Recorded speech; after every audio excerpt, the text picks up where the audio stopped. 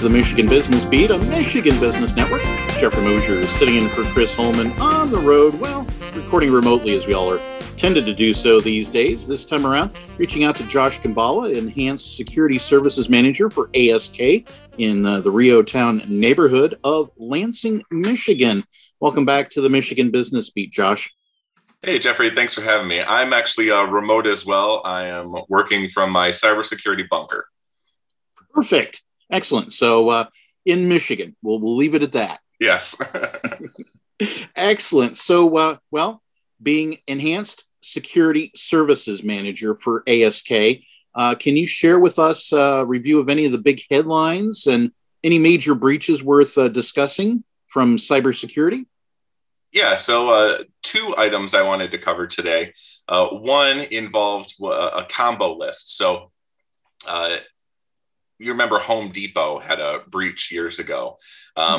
Well, all of that data that was collected from that breach kind of floats around the internet for a while.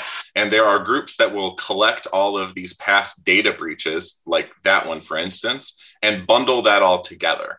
So they bundle together stolen usernames, email addresses, passwords into large lists, and then those lists are traded around.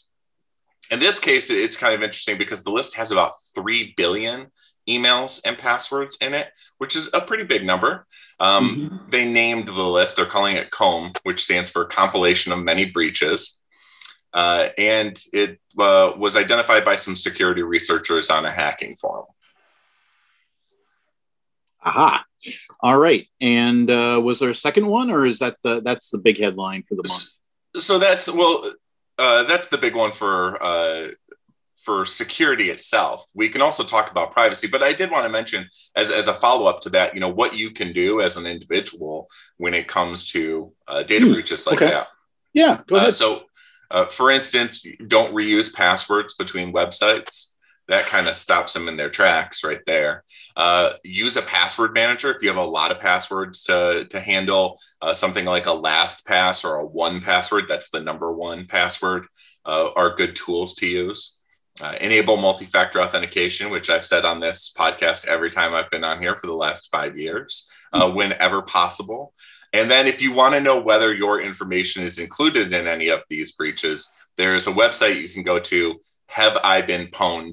pwned.com. And you put in your email address and it tells you what data breaches your info might be part of. Great to know. Excellent. Well, is there something like the one practical thing that executives might be able to do today that would protect their business? Yeah, and it's not, if we're talking executives or business leaders, we're not expecting them to go and implement a technical solution, right?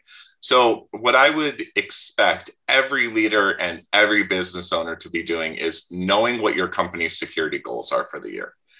So it's 2021. If you're a business leader listening to this, can you tell me, if I were to ask you, what are your company's cybersecurity goals for the year? And if you can't, you need to seek that information out.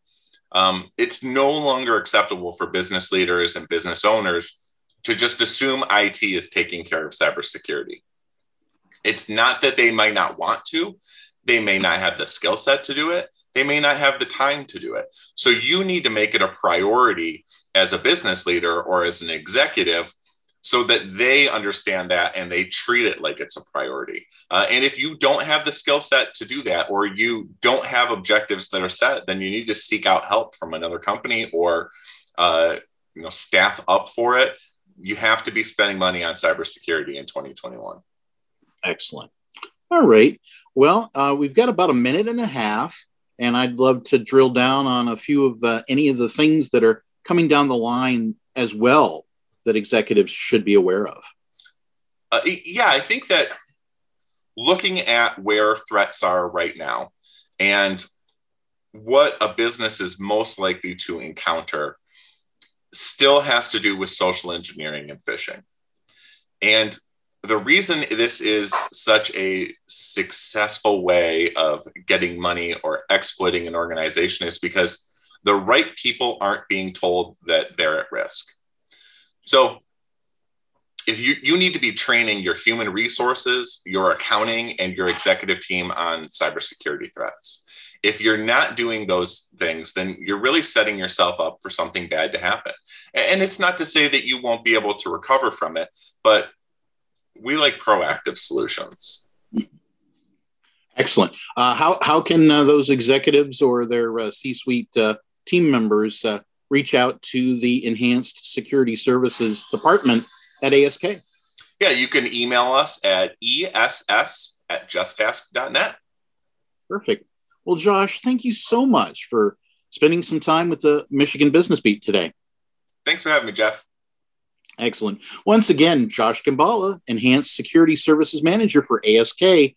He's in his bunker, but ASK, of course, is in the Riotown neighborhood of Lansing, Michigan.